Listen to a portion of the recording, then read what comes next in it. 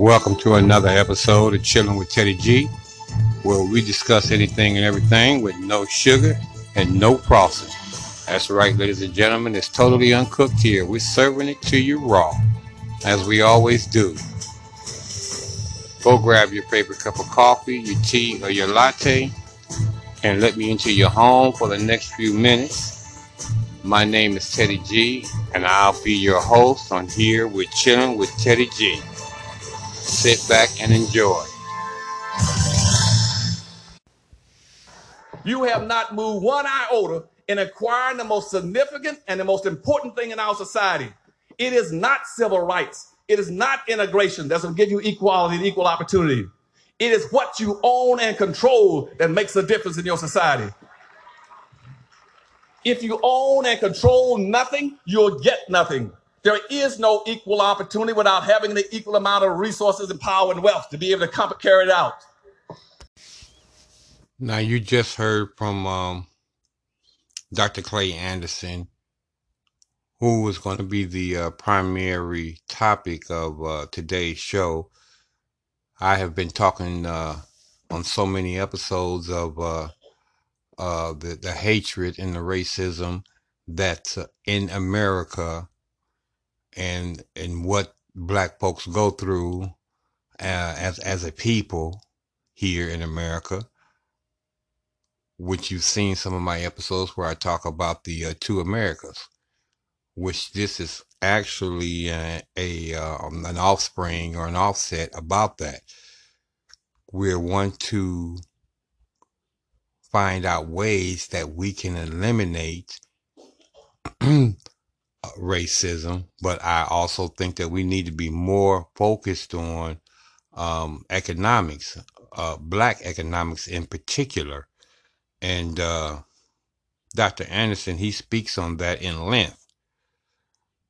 So this is a kind of a solution to a lot of the problems that we're dealing with here in America. So if you black people take notice of a bunch of the commentary that's going to be coming to you from Chilling with Teddy G, you'll find solutions into a lot of the problems that we're having when we speak of racism and when we speak of poverty and we speak of having and being a part of the haves rather than always being a part of the have-nots. Let's listen to one particular idea or comment from Dr. Anderson on this subject. Well, very simply, Rock, first of all, let them know that every group on this earth understands that you're in a team relationship. Racism is a team sport. It came into existence as a team. You play as a team or you lose by default. And only with black folk do people get upset when black folks start talking about coming together and uniting and working together and cooperating together, buying from each other and supporting each other. You know why? For a simple reason that everybody understands. When you come together and unify, that signifies strength. And right now, everybody right now is pimping and hustling black folk. They've been pimping and hustling black folk for 400 or 500 years. We spend approximately 97% to 98% of all our money outside of our own community, as an example.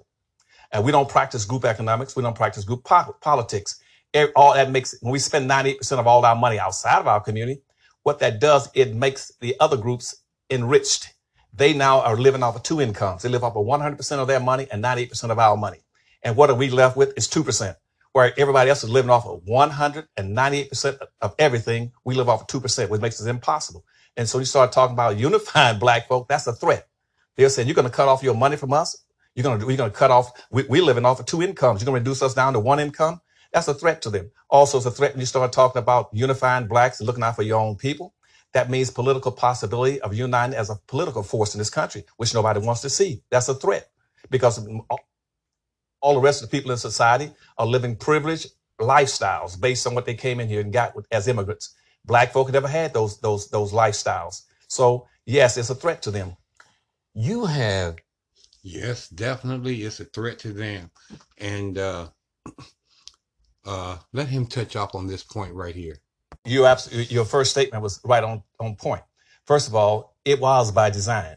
Your Constitution itself boxed black folk in. We've been boxed in by the United States Constitution because the original Constitution spelled out specifically how black folk would be treated in this country. You just mentioned something about we come here searching for life, liberty, and pursuit of happiness. That was not what it was talking about originally in the Constitution. Originally, when Jefferson and Madison wrote the U.S. Constitution, they were talking about life, liberty, and pursuit of property. Because in the Constitution, black folk were defined as property, 3/5 of a human being, equal to a field animal, and you were treated as property. There's nothing in the Constitution that addresses the issues for black folk. We are locked and boxed into the Constitution. And until we go back and address that issue, black folk can never get out of it. And you can't get out of it secondarily, out of this box, because the United States Supreme Court put the lock on the box. The United States Supreme Court right now says, let's go back to the original intent of the Constitution, which says black folks should be 3/5 of a human being, property, and equal to a field animal. That's throughout the Constitution. It's never changed. And the United States Supreme Court then, in the Madison and Balfour decision of 1803, says that we're going to make sure that we abide by that. And then later on in 1857, in the Dred Scott decision, says black folk have no rights that white folks are bound to respect. The Constitution have you locked and boxed, and the United States Supreme Court can make sure you never get out of that box. That is the most Now you hear that? They're going to make sure that you never get out of that box. Organization in America. 57 of the first people appointed to the United States Supreme Court were slave owners. And subsequently, most of them have been racist. So you're not going to get out of the box unless you go back and address these issues structurally on behalf of black folk. Now, did you understand the significance behind what he said? This is the reason why we're stuck in a bunch of the places where we are. Oh yes, and there's a few who have moved supposedly outside of the box through their wealth and through the small amount of power that they may have as individuals of whatever means that it took for them to gain their wealth. You know, whether you're actors or entertainers or sports figures. These are a bunch of individuals that we're going to also need to come together collectively in order to help support some of these issues that we face today. Now, Dr. Clade Anderson has a book out that I do suggest that you guys get and read if you haven't. It's called Black Labor and White Wealth. And the title kind of speaks for itself, where black people are economically disenfranchised from being able to gain any type of substantial wealth unless you are the monkey putting on the show. I hate to say, but it is the truth. And that goes from actors and entertainers to sports athletes. They want to get out there and watch you bounce that ball around on the court or throw it down the field, or they want to sit back in their seats and have their cocktails while you're up on stage doing your stand-up comedian act. It comes in different ways, or you're on that screen being portrayed in you know, whatever movie it is. But in a lot of the movies and the television programs out there, you know, if you want to even get a serious role, you have to degrade yourself in some other film or some other movie before you get any substantial income from it or any notoriety. But I digress. I'm going to get back to the point of this wonderful book of Black Labor, White Wealth, and some other books that he have out there that you should be reading. And he has other books out there, More Dirty Little Secrets. He powered the term, is it Blackonomics?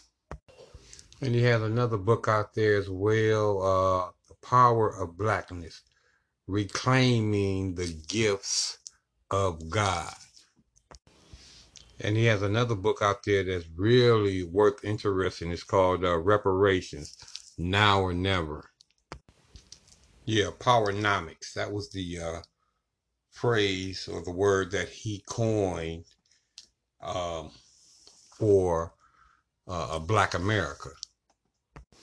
And Dr. Clay Akins is a very intelligent, intellectual with a vast knowledge of what um, we have went through as slaves and how whites and America has gained wealth through the sweat and the tears of black slavery. He makes a comment on that. Let's listen in. Black folk are still under the impact of 360 years of slavery and another 100 years of Jim Crow semi-slavery. I didn't hear the first part you said. That they're still being burdened. They're overburdened by slavery because no one has addressed the negative impact of slavery on black folk. It's never been addressed. Because what was the purpose of slavery? The purpose of slavery was to systematically, socially engineer black folk into the lowest level of a real life monopoly game that was based on wealth, power, and control, what you own and control. And slavery itself then maldistributed almost 100% of all this nation's wealth, power, resource, privileges, and controls of all levels of government into the hands of the dominant white society. And black folk don't have enough resources to be a competitive group. When black folk came out of slavery, let's say before they even went into slavery, they owned and controlled nothing. When they came out in the 1860s, a few blacks, about 250,000 black folk, had successfully acquired 1/2 of 1% of this nation's wealth. And that was in 1860, Rock. Here you are 150 years later, black folks still own and control 1/2 of 1% of this nation's wealth. And it's wealth that controls what you get, what your opportunity is going to be. And that 1/2 of 1%, what does it equate to today? That means that the typical white person right now has 3,500 times more wealth than black folk. And they tell black folk to go out and compete with what? What are they going to compete with?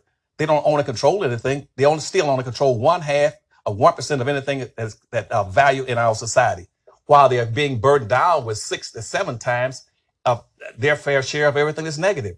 That all the social pathology is being inflicted on them. They're the ones that are bearing the burdens of low-income housing, poverty, food stamps, welfare, dysfunctional families, no businesses, no opportunities, failing school systems. They're the ones that's being negatively impacted. Nobody has ever addressed the real issues. The civil rights movement didn't address the issues. They started talking about social integration. Social integration was not the problem with black folk, and even the concept of civil rights. They twisted and corrupted that concept. Civil rights was initially talking about what you're going to do for black folk in the country when it came out in 1865 and 1866 in its first civil rights laws. And what those civil rights laws were trying to address was correct the Dred Scott decision of 1857. And what I mean by that black folk had no rights and they could own and control nothing. And so when you had, and here in Washington, D.C., you had some congressmen called radical Republicans like Congressman Benjamin Thaddeus and Charles Sumner and the rest of them. They said this, that the only things that black people can ever be in America, they're either going to be free or they're going to be slaves. Minimally, to be free, they must have 40 acres, a mule, and $100. Now, immediately, Andrew Johnson, who replaced Lincoln when he got assassinated, he vetoed it. Yeah. And after he vetoed it, when the conservatives took over the control of black folk, the Northerners walked away from it, left them, abandoned them. Black folk were forced into Jim Crow, segregation, and peonage. And they corrupted the whole concept of civil rights and made it a civil issue for everybody. Nobody's ever enslaved the gays, the midgets, the humpbacks, women, Asians, Arabs, Hispanic, and American Indians. They enslaved black folk. That's why it's critically important, to go back to one of your earlier questions, for people to understand, when you start talking about issues, about rights, the Dred Scott decision said the black man has no rights. It didn't say the Asian man, the Arab man, the Mexican man, the Indian man. It says the black man. So what's happened now is that the whole concept of civil rights and social integration, all this has been mal-distributed and it's been corrupted into what we call fabricated classes. They're getting all the benefits that black folks should be getting today. All these, and it's intentionally and being designed to make sure everything is moved away from black folk and the lock and the box stays on black folks so they never get out of it. Yeah. Now, he is so right about that if y'all can't see that when you're living in 2020 and that you see that you are economically starving for for food and for shelter and for transportation and for schooling and for anything else that we've been deprived of, then you've got to have your head under a rock not to be able to see the the the uh the bad and inhumane um situations that we are in today, and they mean on keeping us that way. But I'm telling you, if we start pulling together and uniting, which is going to be a threat to these guys when we do this, but this is our only hope. This is our only way of getting out of this. You can't expect anything from them. You won't get anything from them, and their job is to keep you where they got you at. If they got you under the poverty line, and if they got you to the point where that you're going down to the government offices and trying to see some type of assistance to maintain some small sense of dignity, to where you might be able to put some food on the table or be able to pay an electrical bill, then this is the state that we're in until we realize this is going on. What we can do what we can do about it through Powernomics, and become self-sufficient when it comes to uh, uh, our children's education, our strive to move forward with businesses and be able to come collectively together to start supporting each other, our issues, our needs, our wants, uh, then we will remain a underclass and under the thumb or under the rule of these white dictators who is controlling everything of anything that we need. Now he just told you back then, and even right now today, we still only have one in we only have a 0.5% of one. Come on, people, this is nothing. There's no way for us to compete and be able to strive toward a better tomorrow unless we realize where we are today and come together as, as a people who want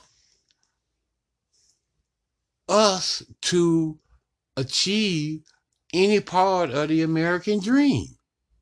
You don't see Asians fighting Asians or not supporting Asians. You don't see Arabs fighting amongst each other and not supporting each other. They doing the exact opposite.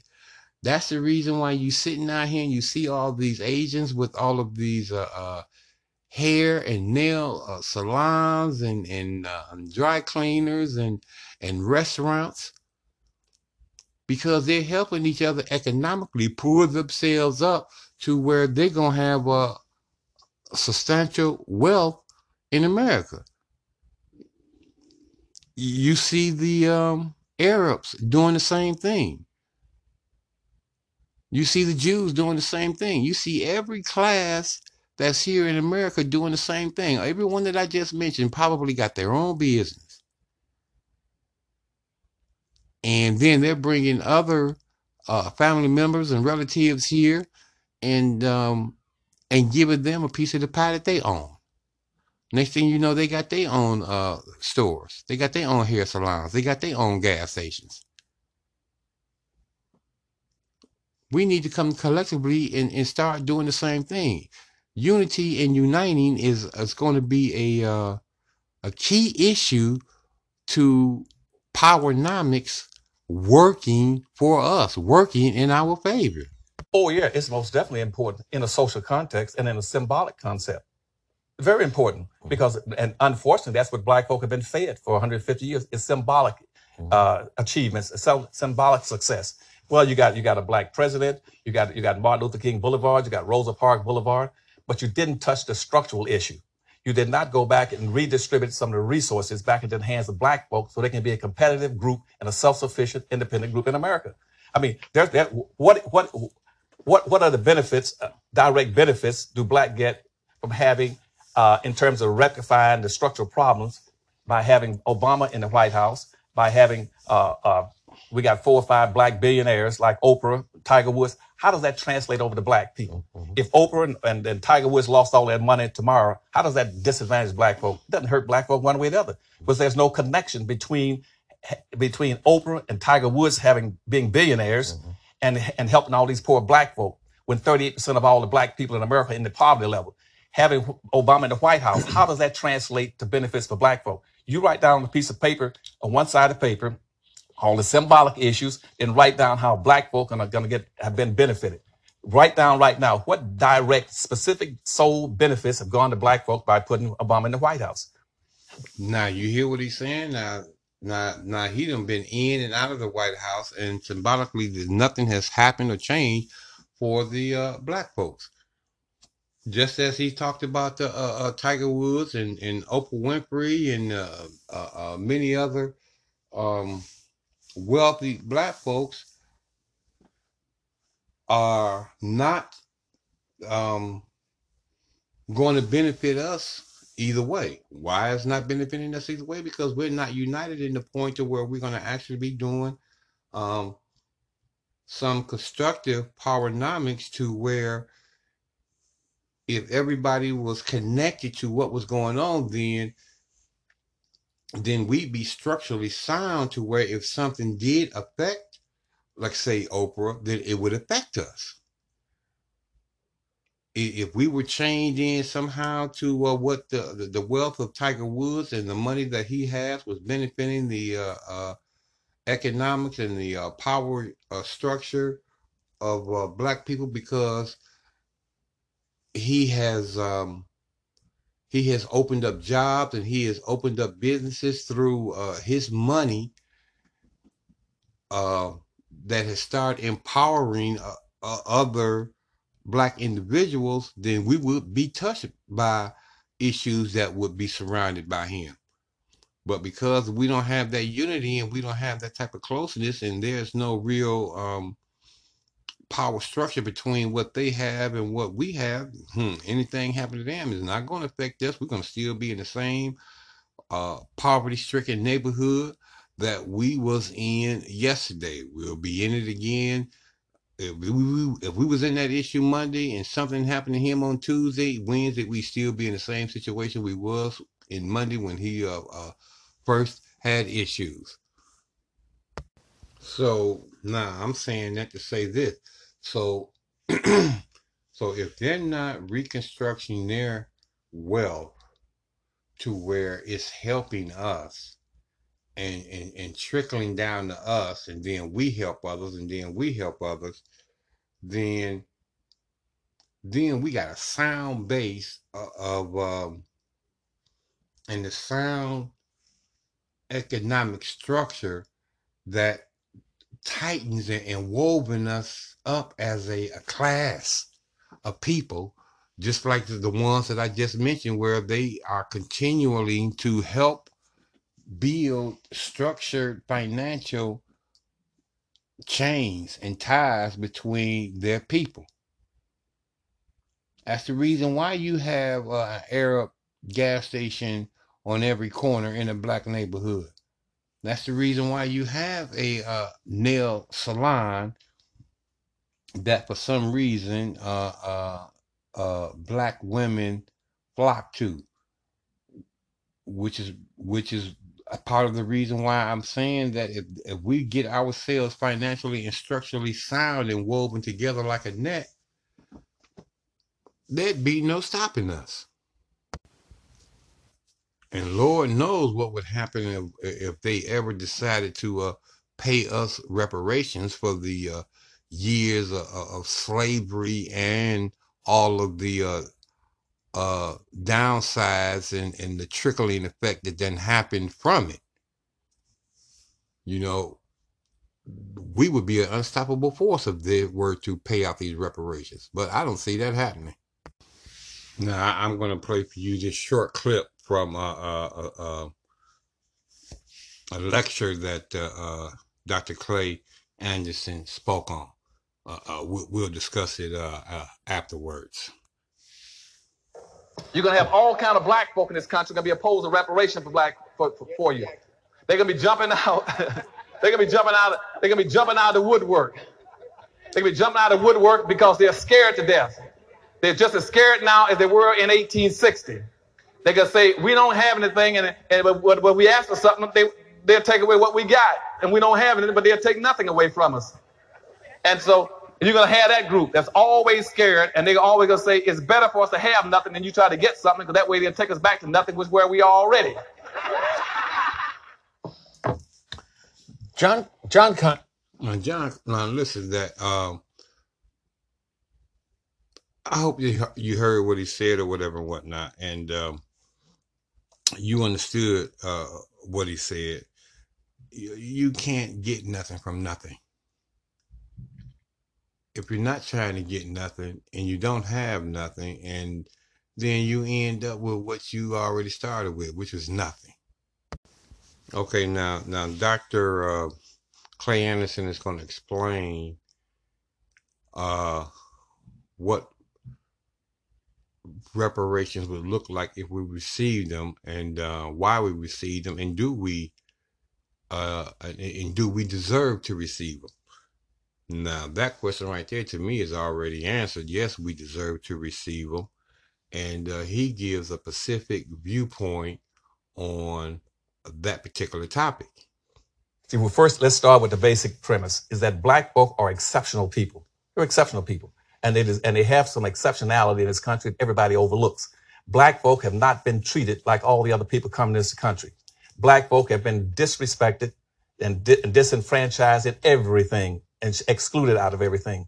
Now, let's talk about it in the context of reparations. See, all the immigrants came into this country. They came here looking for some form of benefits. The entire American dream is structured on coming to America to get two things: free land and free labor. That's the basis of the American dream. And we have an unending influx of immigrants in this country going all the way back to 1790 with the first immigration and naturalization law, which set up a ranking order. It set up a ranking order in skin color, running from white, yellow, brown, black, from the highest to the lowest in terms of color, of skin color. And that was the immigration law that was set up based on that. Every immigrant that came to this country was entitled to benefits, to get unearned benefits in terms of the American dream.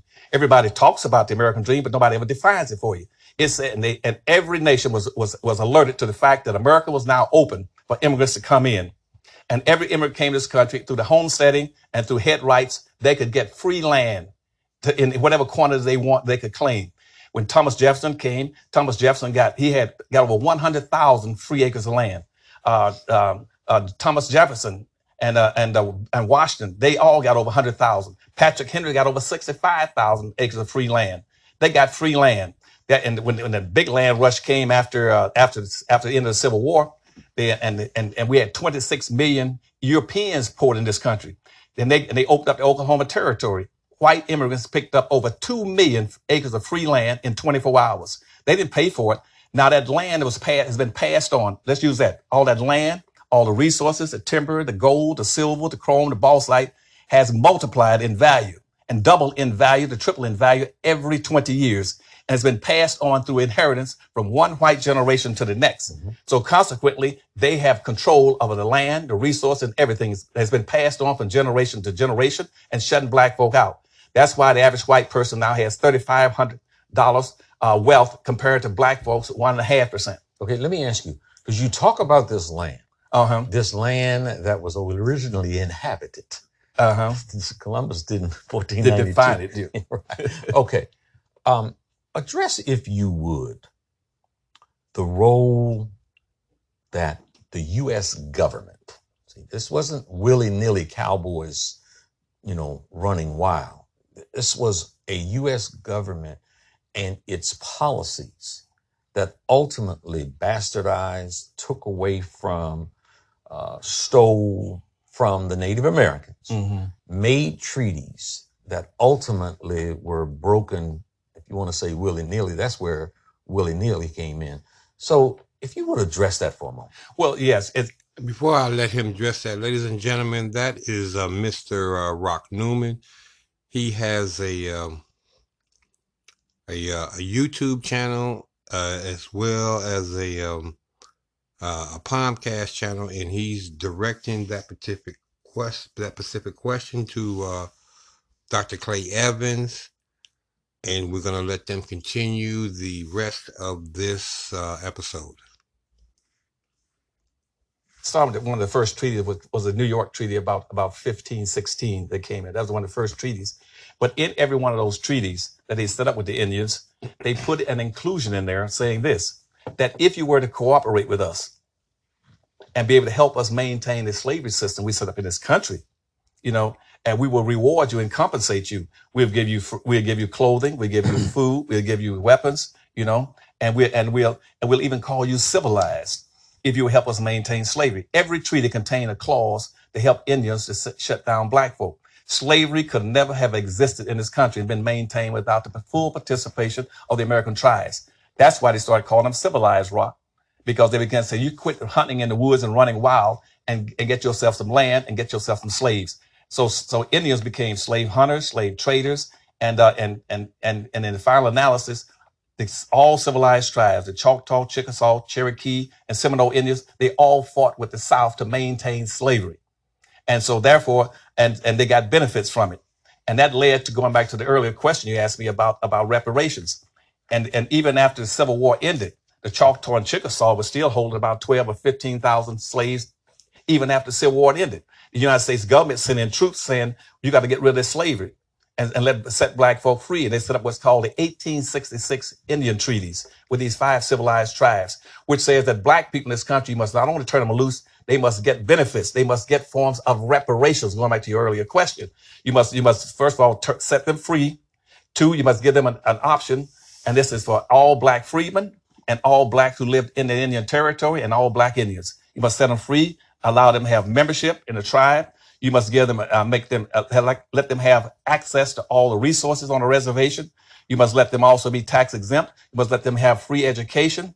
You must also let them be able to give them $150 in cash. You must give them 160 acres of land. And in present day time, those black Indians under the 1866 treaties should be getting, they could also hold gambling casinos. Now, this country has never carried out the full mandates, but yet we're still honoring it for Indians.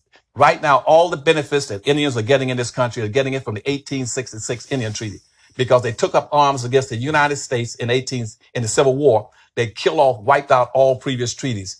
Now, every year in the White House, we get about 560-some white Indian chiefs, which in history they call $5 Indians, because 90% of the people call themselves Indians nowadays are not really Indians. Those are whites passing as Indians, because they paid $5 to the Dawes Commission to get their name on the Dawes roll so they can get all these advantages.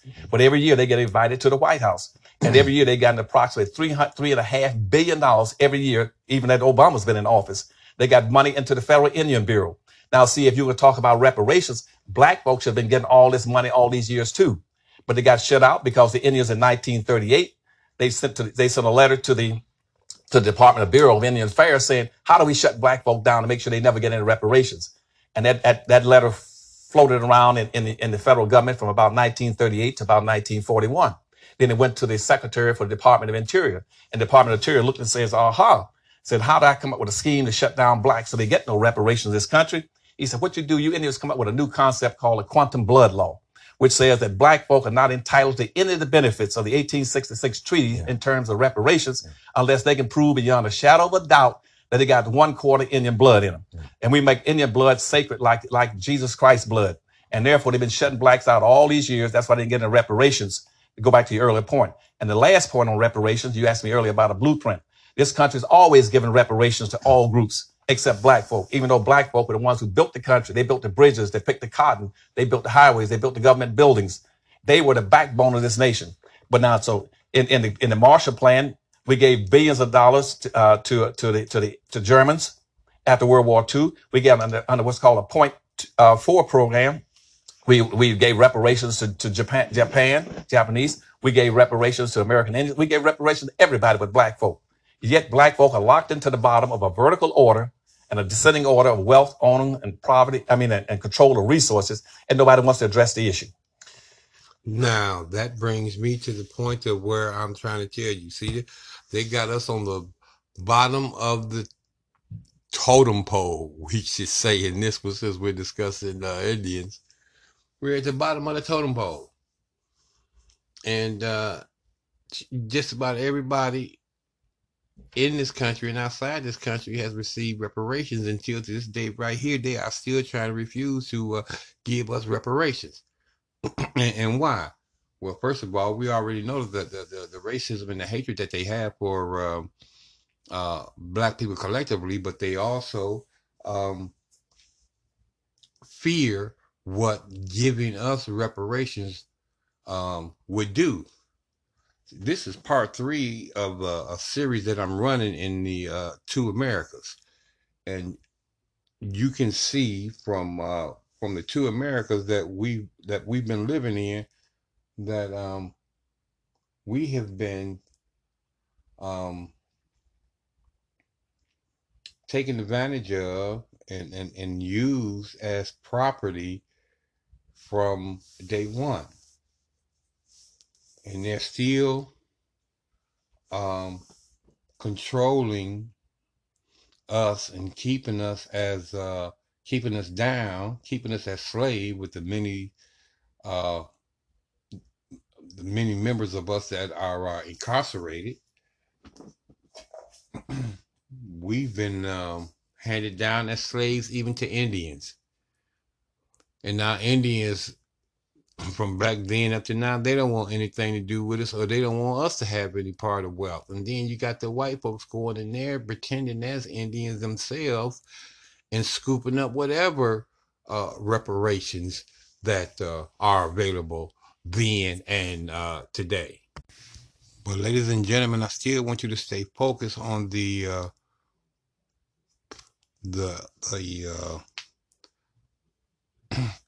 fixing of these issues, the solutions that he's given us to these problems. This is going to be the key element to black folks coming together in unity, black folks uniting as one, black folks economy being built and being structured and being sound, and us being able to be a recognizable economical force in this country. And we are now, if we pull together in that issue. We just don't see it because we look at each other as individuals, or instead of looking at the powernomics behind our financial influence that we have and can start to take control of if we practice what Dr. Clyde Anderson is speaking. Your position on reparations, redistribution of wealth. Again, those looking in, the pundits, if you will, might say, well, are you, a Bernie Sanders acolyte? Are you socialist? Do you propose practicing socialism when you start talking about redistributing the wealth? My question for you is, what do you think it is that has prevented a groundswell behind something that seems as if is such a logical, practical, and fair idea? Not revolutionary, not radical. When you look at the facts and you look at the history, then it would seem that most fair-minded people might consider this something that they could get behind, put their shoulder to the wheel on. Why do you think there just hasn't been the groundswell, even amongst black folks? Most black people don't talk about reparations. Well, because simply a lot of them don't want to be identified with anything as black. Because right now, see, in this nation, everything that everybody dreams of is identified with and associated with white skin. That means privilege, wealth, power, income, and privileges associated with white skin. Nobody's right mind will identify with anything black that's negative. If black folk are carrying 6 to 7 times their fair share of everything is bad, Why would anybody want to identify with blackness when they can identify with whiteness and get all these advantages? Now, in terms of what they should be doing for that, black folk, for instance, right now, these young black folk that need leadership in these communities, like this thing about Black Lives Matter, they're floundering around because they don't have any black leadership out there. Now, black leaders will say, well, what can we do to help these blacks, give them some leadership, and at the same time, give them some mild form of reparation that's not violent, not committing themselves to violence, and then to kind of overthrow a revolutionary activities. They should go in all these urban areas. 70% of all the black people in America live in and around 10 large metropolitan areas. Why don't you go in and reindustrialize those areas and build industries in there? But what this country should... What does that mean? That means that back in 1960s, when you started the integration process, see, these urban areas didn't deteriorate because of black folk being there. They deteriorated because at that point in time, to avoid integration, the power structure in this country used the 1952 Highway Act to build expressways out of these urban areas and to build what we call suburbs. Suburbs didn't exist. And once they built those suburbs, they then made a commitment to relocate and all the resources out of those cities, to abandon those cities on what we call a burnt field process, which means let's destroy it and let the cities deteriorate. They moved to the suburbs. They moved out the industries, the businesses, the wealth, the power, the banks, everything moved to the suburbs. And they abandoned those cities. Though that's why those cities deteriorated. You should do just the reverse thing now. Go around and take those big cities like Detroit, Gary, Pittsburgh, Philadelphia, where you have heavy concentration of blacks, and you do an industrialization program. What that means, you start awarding incentives. You set up redevelopment banks in those cities, where now the government puts special funds into their revolving loan funds, like about a 2% interest rate that's revolving and subordinatable to regular loans, where blacks in those cities can start building their own businesses and rebuilding their own communities rather than socially integrating. Stay where you are and build your own communities. And in those communities, started building industries and factories where you can create jobs, an income base, a tax base, wealth base, an employment base, and begin to build functional schools in those communities. And set up these development banks, and the government should put the money into it. Secondly, you should go. Let me stop you there. And Joe Sixpack, driving into work at one of the factories in Detroit from the suburbs where he still lives. Joe Sixpack, the white guy. Yeah. He's going to say, well, wait a minute. My tax dollars, in order to do what you're talking about and redistribute some of this wealth, my tax dollars, my hard-earned tax dollars, are going to have to be touched. And I'm not looking to make that happen. Well, that's good. It should be touched. You know why? He came here. His ancestors came here to get free handouts. That's why they came here. No immigrant spent 3 months crossing perilous oceans to get to the United States looking for happiness. They came here to get handouts, to get free benefits. See, understand this, Rock, and I want your audience to understand it too. 99% of all the black people in America are the direct descendants of slaves, which means they were here before 99% of all the other people arrived. All these people are coming to this country boasting about, my family came from Germany. My parents came from Ireland. My parents came from Greece or Italy. They came here for a specific reason, to get benefits. They get unearned benefits, to profit and enjoy the fruits of black folks' labor and the Indian land. They've already gotten theirs. And now what they're saying is that now that we've gotten everything, we got control of it, we got it free and passed it from generation to next generation, we're not going to let you have anything. And see, that's grossly unfair and it's immoral. And the worst thing that our society is doing, and they should cease in doing it, is they start equating black folk to all these fabricated groups like minorities and poor folk and people of color and Asians and Hispanics coming into the country. These people coming to this country today get unearned benefits to enjoy the fruits of black folks' labor. Nobody shut them down. The Chinese started pouring into California after the Civil War to get benefits. And the Mexicans, there were no, in the Civil War, you had about 6,000 Hispanics in the United States. And now you got about almost 50-something million. They came in looking for benefits. And I heard Jesse Jackson say one day that, all other groups came here seeking a thrill. That's right. Black folks came here, obviously, against their will. See, and black folk are the only non-immigrants. Our country is structured on immigrant rights to give them benefits. Black folk are the only non-immigrants in this country. I know people always say, well, Indians are immigrants. Indians were the original people. No, they were not. The original people in this country were black folk. The Folsom people that came in this country about 16,000 years ago. The so-called American Indians are Asians that came across the Bering Straits about 6,000 years ago. So what I'm saying is that everybody comes to this country to get benefits except black folk. Nobody wants to stick up for and fight for black folks. And you cannot solve the racial problem in this country unless you create a circumstance where black folk can acquire to wealth, power, decent communities, functional schools, and be able to take care of their own people, be self-supported and competitive and independent. Malcolm X was quoted as saying, and I don't know if my quote will be exact, but something to the effect of, to allow your oppressor to educate your children is to be a fool. Talk to me about, in all of your study and scholarship and research, the role that education has played in depriving, enhancing and or depriving the pursuit of happiness of Black individuals. That's a good one. That's a good one. See, and the education system, as we presently know it, Rock, came into existence. It didn't even exist until after slavery.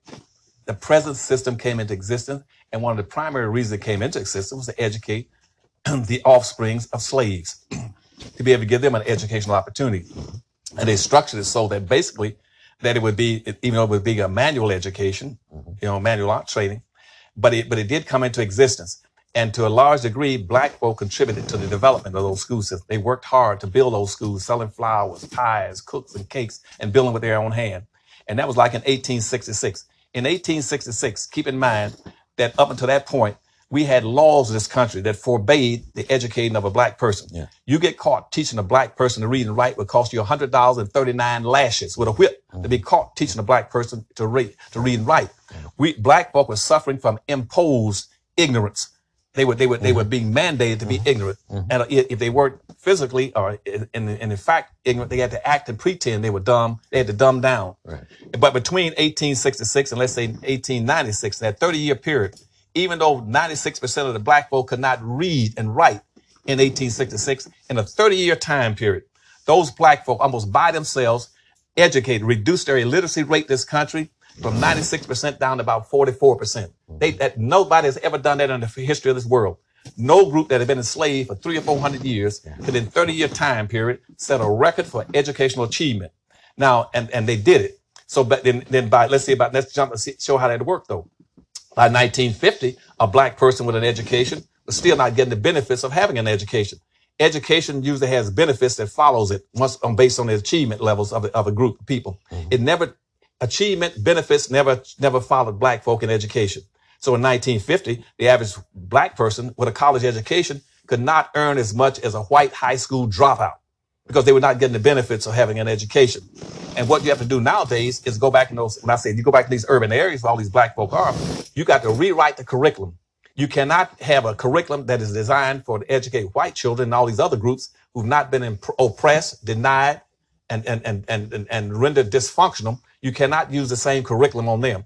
You need to shut down all these schools in these urban areas. Shut them down, close them down, and say, now we're going to rewrite the curriculum based on the needs of Black children. Okay. You say shut them down, close them down. Right. And any administrator, Kaya Henderson, who's superintendent of school, chancellor of schools here, and anybody else would say, that's so impractical. That would destroy our children. No, I mean, that wouldn't. Now, I don't know about Henderson. I was over education for the state of Florida. I'm the only Black person in America that was over the entire education system for 7 to 8 years for the whole state of Florida. I was over everything from the first grade of the nursery school all the way to the universities in both the public sector and the private sector. You got to be realistic. Black kids need a special kind of education. We are the only people on this earth that, for instance, have never enjoyed the fruits of an industrial revolution. Everybody's done it. We have never had those kind of values, those kind of experiences. You got to go in there and say, now, what are the things that Black children need?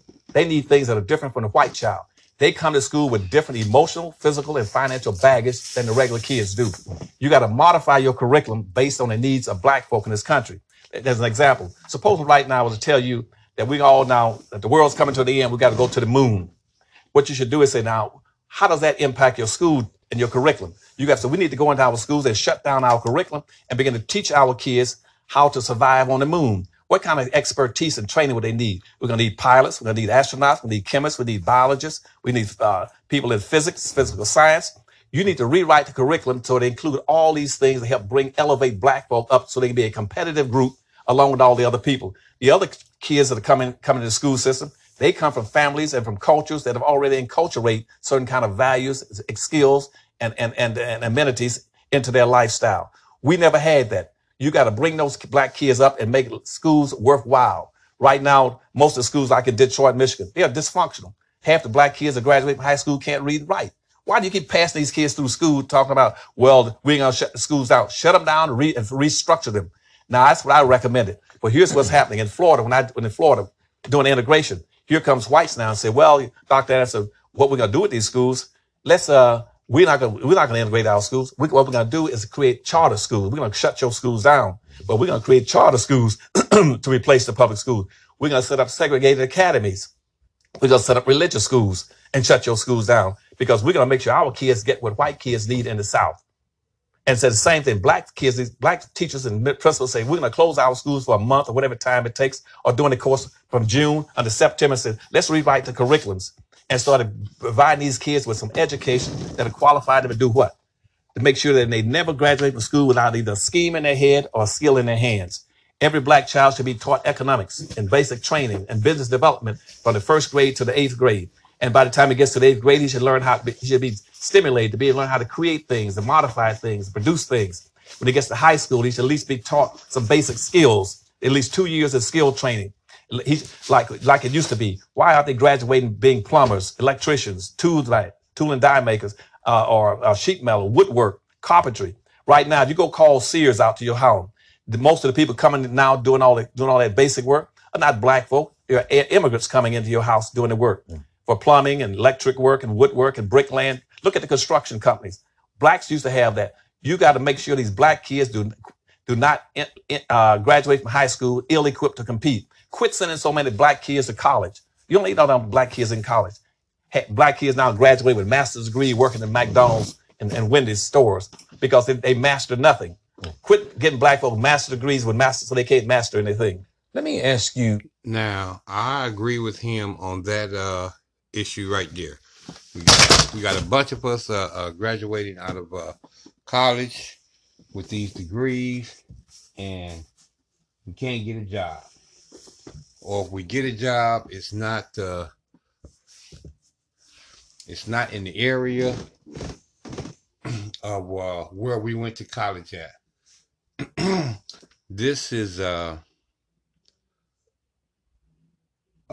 major issue when it comes to educating our children. Everything that he said is on point, and these are issues that we need to start addressing. I'm going to pick up this topic on my next episode of Chilling with Teddy G. This is the two Americas that black folks live in. So I thank you for letting me into your homes to discuss this. We'll pick right up from where we are with the next episode of Chilling with Teddy G. I want to thank each and every one of you for your time and your support. Thank you again, and I want each and every one of you to have a safe and a blessed day.